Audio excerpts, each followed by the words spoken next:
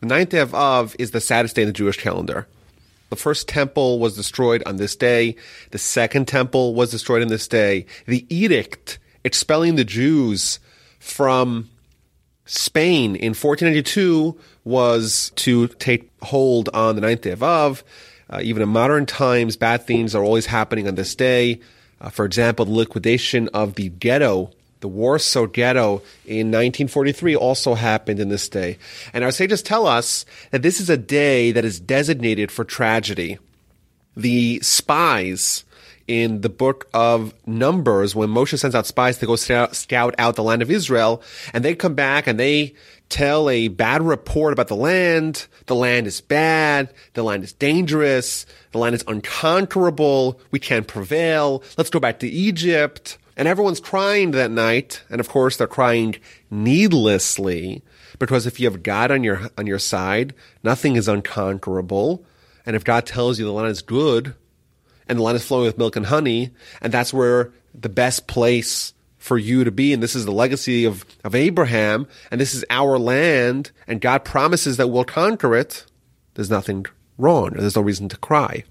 And because that day was Tisha B'Av, and the Jewish people were crying needlessly, therefore, it is a day that is forever designated for real crying. If you want to cry for no reason, God will tell you, okay, you want to cry? I'll give you a reason to cry. And we're told that the second temple was destroyed because the Jewish people did not have the merits needed for it to be maintained. And the Talmud tells us, very famously, that the second temple was destroyed because of sinas chinam, of baseless hatred of one Jew to the other. And therefore, when we're approaching this solemn and this sad day, it's important for us to try to focus on the meaning behind the day and specifically try to find ways of fostering love of one Jew to another Jew. If that was the undoing of the temple, it is the key for its rebuilding. And again, our sages tell us that every generation, kol dor shelo nivra beis hamikdash b'yom, of every generation that the temple was not rebuilt, it is as if it was destroyed. So our efforts to try to, quote-unquote, rebuild the temple are not just that we could gain a temple, it's almost as if we could lose the temple by not rebuilding it. And therefore, during this time, it's a tradition to try to rectify the causes of the destruction by focusing on integrating the keys of positive interpersonal relationships, and thus bridging the gap between us and our fellow, trying to create ways to love our fellow as ourselves, to create channels of positivity between one Jew and another, and hopefully to fix the core problem that led to the destruction of the temple, and hopefully be an asset towards its rebuilding. May it happen speedily in our days. And I was thinking that in the spirit of trying to work on matters between man and his fellow, to look at a particular mitzvah, maybe one that's not discussed often enough, a mitzvah that relates to how two people relate to each other, and to try to find a way to analyze it, to study it, to examine it, and to learn its principles, and try to integrate those lessons into our life and improve the way we treat others.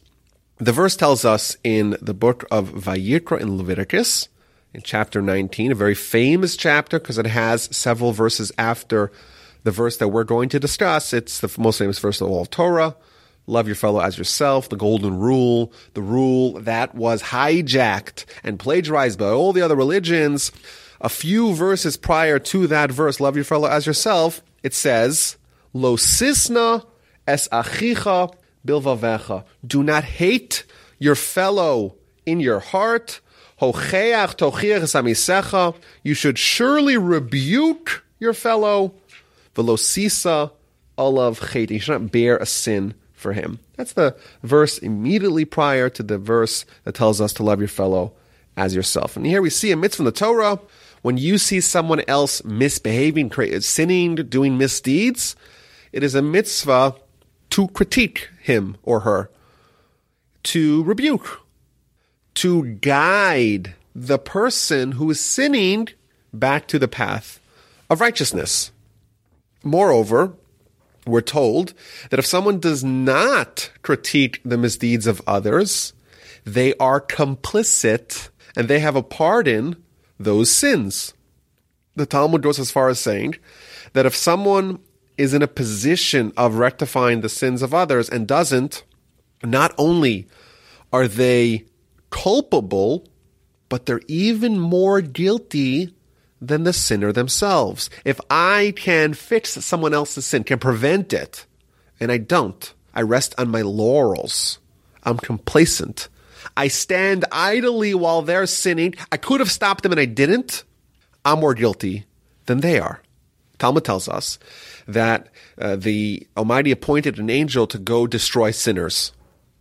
And then he appointed a second angel to go and make black marks on the foreheads of tzaddikim, of the righteous who didn't sin, and thus to tell the angel that's going to vanquish the sinners, don't touch the people that have the black mark on their forehead because they're righteous and they didn't sin. And comes along the persecuting angel and says, wait a minute. Why are these tzaddikim, these people who haven't sinned, why do they get off scot-free? They could have rectified everyone else by criticizing them, by rebuking them, by giving constructive criticism, of being mochiach, of directing them back to good, and therefore they're guilty. And the Almighty accepted the claim of this persecuting angel, and indeed, he tells the angel, the original angel with the pencil who's making the marks on the foreheads, don't make a black mark on their foreheads of the tzaddikim, make a red mark. And then the angel who's going to mete out the punishment, he told, when you go and have the plague hitting the people, and you see someone who has a red mark on his forehead, he gets attacked first. This Gemara teaches us that not only is it a good thing and an obligation for us to redirect someone who is on a wayward path back to the proper one, it's a responsibility that we cannot shirk, and it's a responsibility that if we do not fulfill it properly, we are guilty with all the other people's sins. And you can think about it this way. You suppose someone is really fastidious and assiduous in making sure that they don't sin.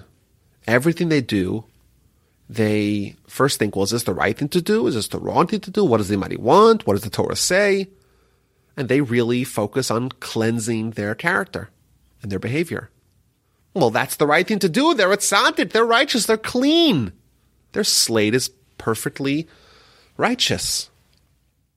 And then they get to heaven, and they take a look at their scorecard, and they see all these sins. Oh, I didn't do that. That's not me. And they'll tell him, wait a minute. Maybe that wasn't you personally, but you were quiet when others were doing it. You could have stopped it, and you didn't. Now they're on your ledger. Of course, that's a terrifying thought, but indeed that's what the Talmud intimates is actually happening. So this is a mitzvah of criticizing, critiquing other people for their misdeeds.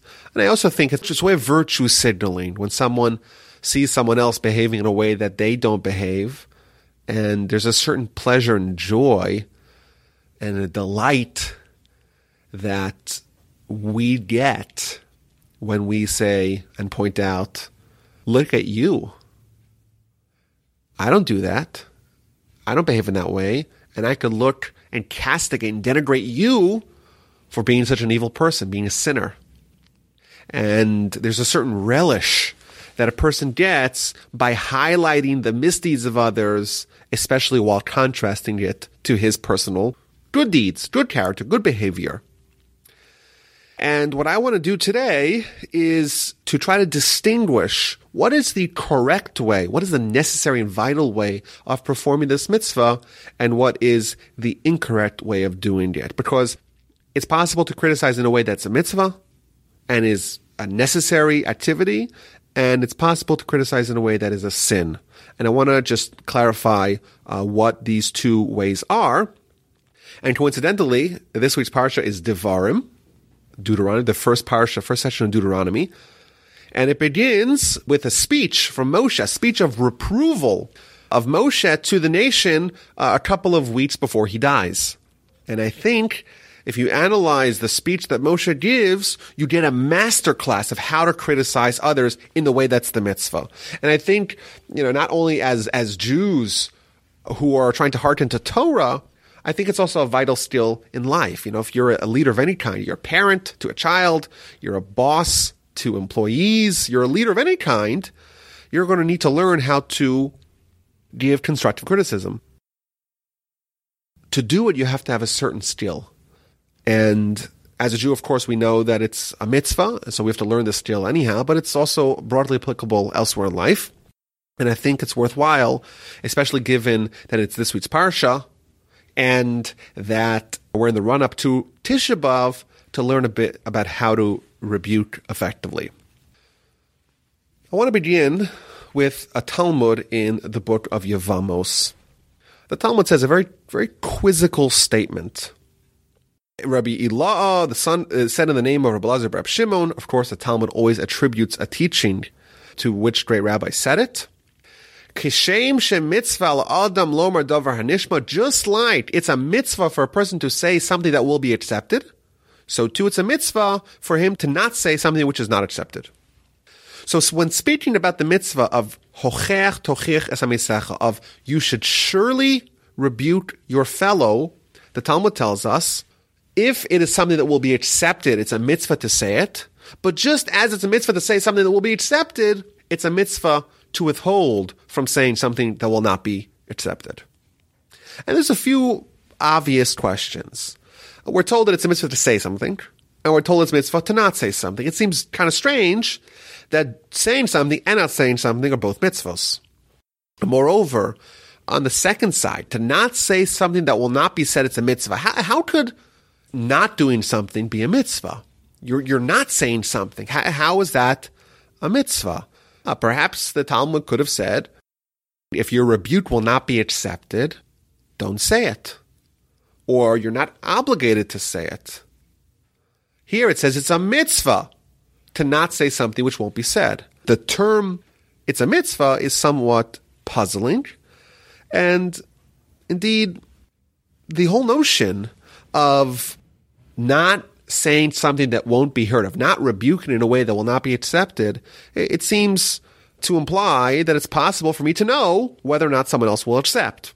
Doesn't the other person have free will to accept my words or not? How am I, before I criticize someone, before I consider criticizing, I have to ask myself the question, says the Talmud. I have to ask myself, will this criticism be accepted? If yes, it's a mitzvah. Will this criticism not be accepted? Then it's a sin. And I should not say it, and it's a mitzvah for me not to say it. Am I a prophet? Am I a guru? Do I know the future? Am I a fortune teller? How am I supposed to know if the other person, who has his own free will accept it or not? How does the Talmud say, well, you have to know beforehand whether they will accept it? How am I supposed to know? Maybe the person is inclined to accept it, maybe not. Those are several questions on the Talmud itself. However, there's another question. It seems to me that there's another Talmud in the book of Baba Metzia on page 31 that says something which is directly in contradiction to the Talmud Yevamos. Talmud Yevamos says if a person will not accept it, it's a mitzvah not to say it.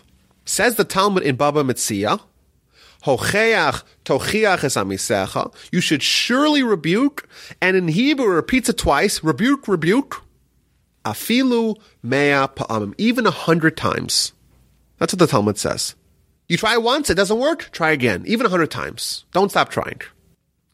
That seems to be directly in conflict with what Rabbi Elazar said in the Talmud Yevamos. In the Talmud Yevamos it says, if the person will not accept it, don't say it. And here we're told if the person doesn't accept it, say it again, say it again, say it again, even 100 times until they accept it. Be persistent. If it doesn't work once, try it again. If it doesn't work twice, try it again. If it doesn't work 99 times, try 100th time. Wait a minute. I thought if it's not going to be accepted, it's a mitzvah not to even say it once. How do these seemingly opposing Talmudic teachings, how are they reconciled? What I want to suggest is an answer that seems to answer all the questions. What I want to suggest is that it's not that there's a certain content of criticism or certain individual that is inclined to accept or reject my criticism. Rather, there is one method of criticism that's a mitzvah and that will be accepted, and there's another method of criticism that's a sin and that invariably will not be accepted. I see someone else misbehaving, doing a sin, going in their improper path. There's two ways for me to deal with this situation, i.e., there's two ways for me to criticize them. There's one where I see someone and they're misbehaving, and I point out with detail, with precision, exactly what they're doing wrong, and I triumph over them. Look at me. I'm great. I pointed out your misdeeds, and you're a terrible person. That's one kind of criticism. And then there's another kind of criticism, which is actually going to invoke that person to change their behavior. It's constructive criticism. When the Torah tells you, Hocheach tochiach es amisecha, give constructive criticism, what this means, it's a mitzvah because it will work. And because you're doing it in the proper way, that it guaranteed to work. Denigrating, castigating, ripping down a person without a constructive purpose, that's a sin. Says the Talmud, Kishem shemitzvah lomer davar nishma. Just like it's a mitzvah to say criticism that will be accepted, i.e., say it in the method that will work, that's a mitzvah. So too it's a mitzvah to not say something that it won't work. What this means is, it's not that the person will accept it, the person will not accept it. It means there's two ostensibly similar things, criticism. One of them is a mitzvah, one of them is a sin. Well, how does not doing something be a sin? Well, there's precedent for it. If there is a sin that is available and something that is desirous and something that makes you feel good by sinning and you withhold from it, that's a mitzvah. Thus, the Talmud is not saying do something or not do something and those are the same thing. It's saying do one thing and don't do the other thing. Do criticism in a way that it's a mitzvah and don't do criticism in a way that it's a sin. And these are separate ways of doing things. And we're also told a tremendous insight. If you do it in the proper way, if you do it in the constructive way, it will be heard. If you do it in the bad way, in the way that manifests your negative character, makes you feel good for triumphing over someone who is lesser than you, they're weaker than you, they're worse of a person than you are, that won't work no matter what. And you have to try to withhold for that, and that's a mitzvah. Moreover, the Talmud in Bava Metzia tells you that you have to reprove even 100 times. That does not mean that you're doing it in the incorrect manner and the person is not listening to you the first time because you did it wrong. No.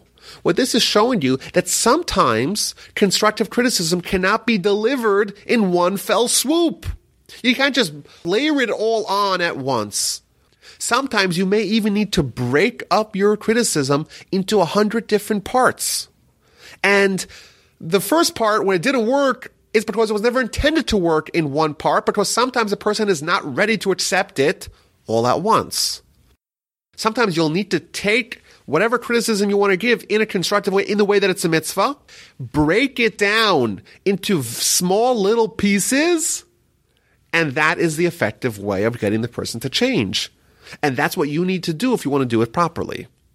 And that's indeed a mitzvah. Thus, when the Talmud tells us that you have to do it even 100 times, it doesn't mean that the first time it didn't work and you're trying the same thing the second time and you'll keep on trying until it works. No. It means that this is the way to do it, the way that will be accepted, by breaking it up into smaller parts and gradually, one bit at a time, bring the person back to your way of doing things. So what I want to do here is I want to understand what exactly are these two different ways of giving criticism and what's the proper way of doing it. And I want to take lessons from the greatest man that ever lived, Moshe Rabbeinu, Moshe, our teacher, and how he dispenses criticism to the Jewish people. The book of Devarim begins with a speech that Moshe gives to the Jewish people, and the first section, the first thing that he says, and we're going to go with Rashi, and Rashi's understanding of the beginning of Devarim, it's all a complete critique of the Jewish people as a whole. More about that in a little bit. And it's really done in a strange way, not in a way that you would expect. And I think by deconstructing how he did it, we could pull out some core lessons of how to do it properly. So I want to begin, incidentally, with verse number 3. Verse number 3 tells us when this happened. It was in the 40th year, on the 11th month of the first day of the month, i.e. from the Exodus. So we know that the Jewish people left in Nisan, and this is in Shvat. So this is 2 months short of exactly 40 years since the Jewish people left. Moshe is going to die in the 7th day of Adar, which is the 12th month. So this is exactly 37 days before Moshe is dying, and he's speaking to the people. So why is it significant for us to be told exactly which date this is, and that it's right before the death of Moshe? Says Rashi, this is coming to teach us that Moshe did not criticize the Jewish people only right before he was dying, right before his death, right before his passing. Moshe waited until he was on his, so to speak, deathbed. Everyone knows this is the end of the line for Moshe, and then he criticized them. And how did he know to do it at this time? He learned a lesson from Jacob. At the end of Genesis, at the end of Bereshis, Jacob is about to die. What does he do? He gathers all his children, his sons, and he gives them a blessing. And some of them, if you read the story, notably Reuven, Shimon, and Levi, the 3 eldest sons, he actually gives them very harsh criticism. Why does Jacob, if he wants to criticize Reuven and Shimon and Levi, why does he wait so long before dispensing it? Obviously, he wanted to wait till before he died. Says Moshe, I want to copy Jacob. If Jacob awaited till before his death to give criticism, I'm going to do the same. Why? Why is it so important to await until before someone dies to give criticism? Says Rashi that Jacob reasoned, why did I not critique Reuven all these years, so that Reuven should not abandon me and go join the tribe of Esav, my brother. And additionally, says Rashi, there's 4 reasons why a person does not criticize others only before he dies. Number 1, to not criticize him multiple times. If you criticize him, 30 years ago, and then it's been 30 years since, it's possible that over the time you'll continue to do it. Well, if it's before you die, that's it. This is the end of the line for you. You'll criticize him once, and you shouldn't criticize him twice. Number 1, you should not see him or be continually embarrassed. If a person criticizes another person, they're invoking other person's misdeeds. Every time they meet, there's a little bit of shame where the person who was critiqued has to see the person who honestly and truthfully brought up misdeeds in their behavior. That's not comfortable. You don't want to make someone uncomfortable. To not harbor ill will, and lastly, to not that they should not abandon him. They should not cause alienation. And this, I think, is a really shocking idea. Jacob was worried that Reuven, if he was criticized by Jacob, he would actually leave and join Esau. That's an astonishing idea. Jacob was worried that he would lose his son to his brother, to his sinful, terrible, evil, wicked brother Esau, just on the backs in the wake of criticizing him. What this shows us, and this really shows us the danger of it, is that criticism breeds alienation. Jacob, if he criticizes Reuven might leave. Reuven might abandon him. And that's how serious it is. And that's why we have to approach it very delicately. We have to make sure that when we criticize someone else, we're not alienating them. Additionally here, to not criticize multiple times. We think that we're so on top of our character and our thoughts and our actions and we remember everything, but the truth is we don't. And if I criticize someone once and I do it again, that person says, this person already criticized me on this, and he's doing it again. Must be, he doesn't have my intention, my best interest in mind. If he did, he would have known that he told this to me already once. He's just trying to do the other kind of criticism, which is bad character. And of course, that kind of criticism doesn't work. And that, again, will breed alienation. So this shows us a disclaimer, a caveat, that while it's a mitzvah to do it, and it's an indispensable mitzvah, and it's a very powerful, potent tool, it's also a very dangerous and volatile one. And therefore, we have to do it correctly. So what does Moshe do? Let's deconstruct Moshe's criticism of the nation to learn a few important lessons that apply to this mitzvah. The first Rashi in the entire book tells us that Moshe is critiquing the people, but he's doing it in a way that he's allowing their honor to be preserved. He's allowing them to save face. And this, of course, immediately teaches us that when someone is critiqued, they are under assault. And when they're under assault, they get defensive. And when they get defensive, they're not going to accept what is being told to them, because they're immediately going to try to either lash out or defend themselves. And of course, if a person is not willing to accede to the fact that there's something wrong in their character, how will they ever face up to it and fix it? And of course, if that's the only goal.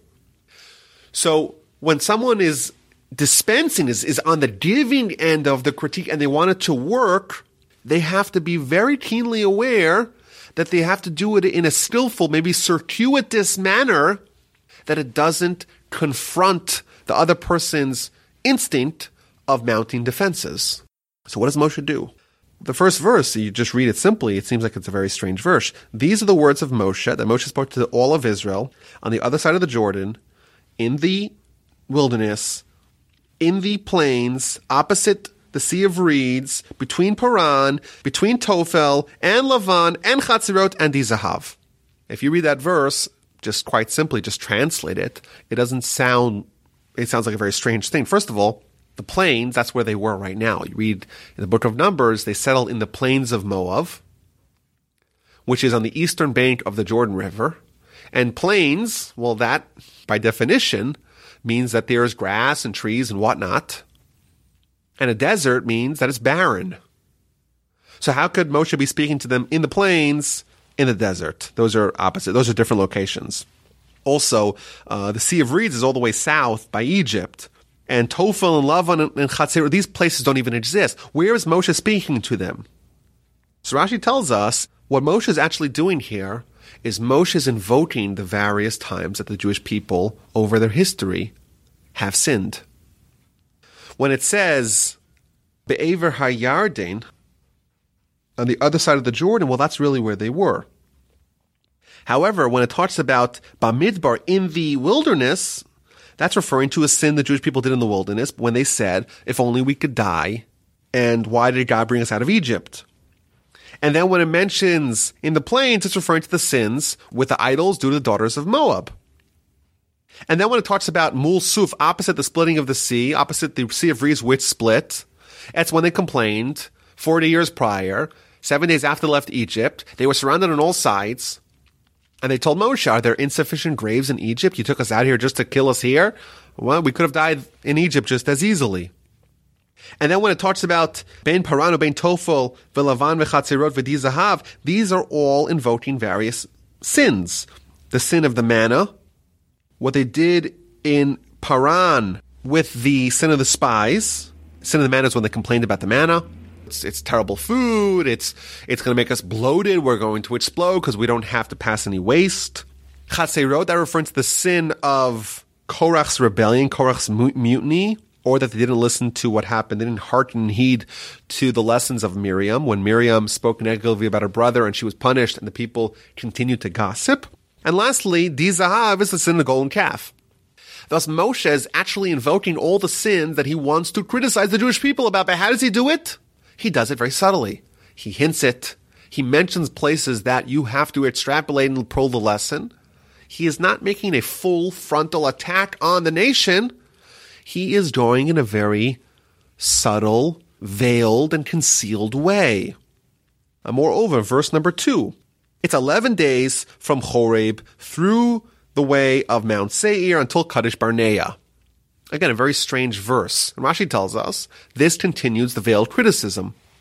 It was 11 days from Horeb, which is Mount Sinai, to Kadesh Barnea. Now, actually, Rashi does the mathematics for us. In the actual story, when they traveled, it took him 3 days. But what Moshe is telling them is that without their sins, they would have a hop, step, and a jump, or skip and jump from Egypt is Israel. If you actually look on a map and look where Egypt is and look where Israel is, where Canaan is, they're very close to each other on the map. And Moshe is telling us is that it was an 11-day journey. It's nothing. It's a week and a half. Why did it take 40 years to travel from here to there? Only due to the sin of the Jewish people. Now, what's even more surprising about this, again, that's another veiled criticism. Your sins led to all these problems. What's also interesting, Moshe does not mention how many days it actually took, only how many days it would be estimated to take. Again, not in a direct manner, but in a circuitous manner, Moshe is telling them, your sins led you to this predicament. And finally, verse 4 tells us that this is after they had smitten Sichon, the king of Emor, and Og, the king of Bashan, who were the twin towers, the mighty empires that the Jewish people just recently defeated. And Rashi tells us that what Moshe is doing there is Moshe is pointing out the fact that he's actually done a lot of good for the Jewish people. Why? If Moshe had just criticized them, they would say, what would they say? Who is this? What's he done for us? What's he done for us lately? Why is he criticizing us? And what this shows us is that the natural reaction that a person has to someone else critiquing them is saying, this person is doing something for their own benefit to feel good about themselves, not for my benefit. They don't have my best interests in mind. Had Moshe just critiqued the Jewish people randomly at any given time, the people would have said, what has he done for us? He's done nothing for us, and he's only doing stuff for himself, including this criticism. Thus, Moshe waited until they had vanquished their enemies, and the enemies that everyone was quaking in their boots from. Everyone was scared of Sichon and Og. These were the two empires with mighty armies. Moshe defeats them. Moshe made sure that our families and our wives and children and our nation is safe and free and clear from our enemies only after he demonstrates his value to us, and then we know for sure he has our best interest in mind. Then he could criticize us, because then we cannot say, oh, this is just Moshe acting in his best interest. What this shows us, to really help someone else go back to the path of good, they have to know unequivocally that we have their best interests in mind. And therefore, unless it's totally been impressed upon them that I am trying to help you because I love you and I care for you and I want what's best for you, if there's any doubt about that, criticism will fall flat on its face. It won't work. That's the negative kind of criticism that doesn't work and indeed is a sin, and we must withhold from it. Just an example of how this may work. Parent and a child. Of course, as a parent, your job as a parent is to educate your child and to direct your child to the positive way, that they do mitzvos, that they behave, they become a good person, they become responsible. Of course, that's the job of a parent. Well, sometimes there is another motivation for a parent to be motivated because their child is misbehaving and they're embarrassed and they lash out at their child. Why are you misbehaving? And the child knows that it's not because the parent has the child's best interest in mind, rather than because the parent is embarrassed from his friends, or the parent's envious of the neighbor's kids. Look how well they behave. Why can't my kids behave like that? And thus I criticize them and try to redirect them. That's not going to work. The recipient of my critique, of my rebuke, has to be so keenly aware of the fact that I love them and I'm doing this for them and for no other reason. That's the only way it's going to work. If the person can interpret the rebuke, the reproval, the pointing out of the misdeeds in any way other than the person who is giving that really wants the best for me, it's not going to work. Moshe waits until he single-handedly, or at least from the perspective of the Jewish people, he leads them to victory against mighty empires. Then he has a window to point out their misdeeds. I want to point out another insight here. These people are the children of the people who actually did those sins.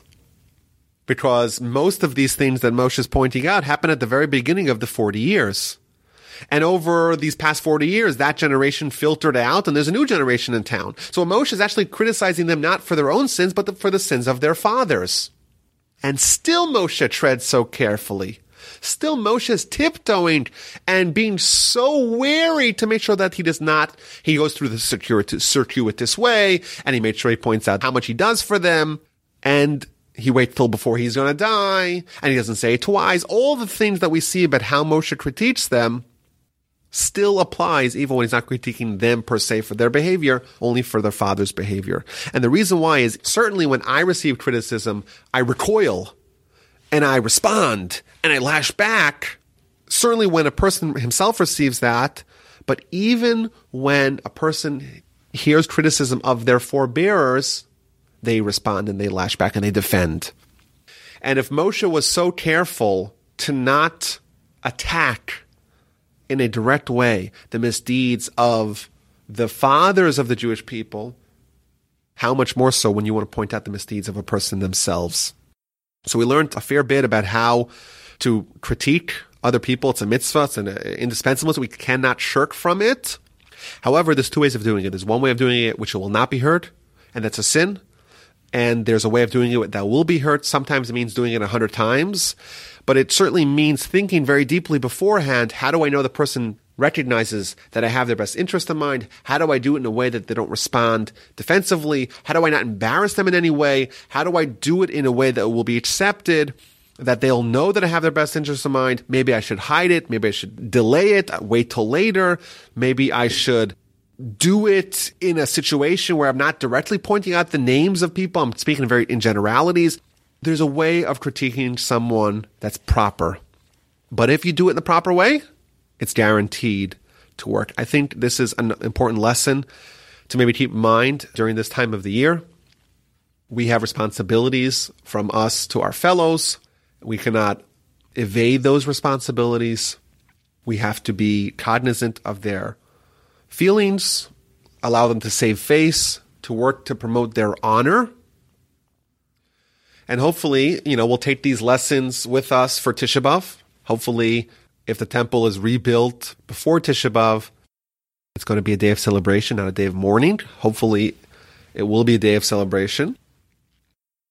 But regardless, this is the time to think about how we could work on our interpersonal behavior, character, and may we merit to see the rebuilding the temple speedily in our days, to improve the way we interact with other people, interpersonal relationships. As always, my email address is rabbiwolbe@gmail.com. Please subscribe to this podcast, to all the other podcasts. If you want to support the Torah that we are disseminating from our organization in Houston, Texas, all over the world, through podcasts and videos and all these other media, please visit our website. I have the link in the description of how you could support our education outreach efforts. Many of y'all have reached out and donated very generously, and we really, really appreciate that. Thanks for listening, and have a great rest of your day. All the best.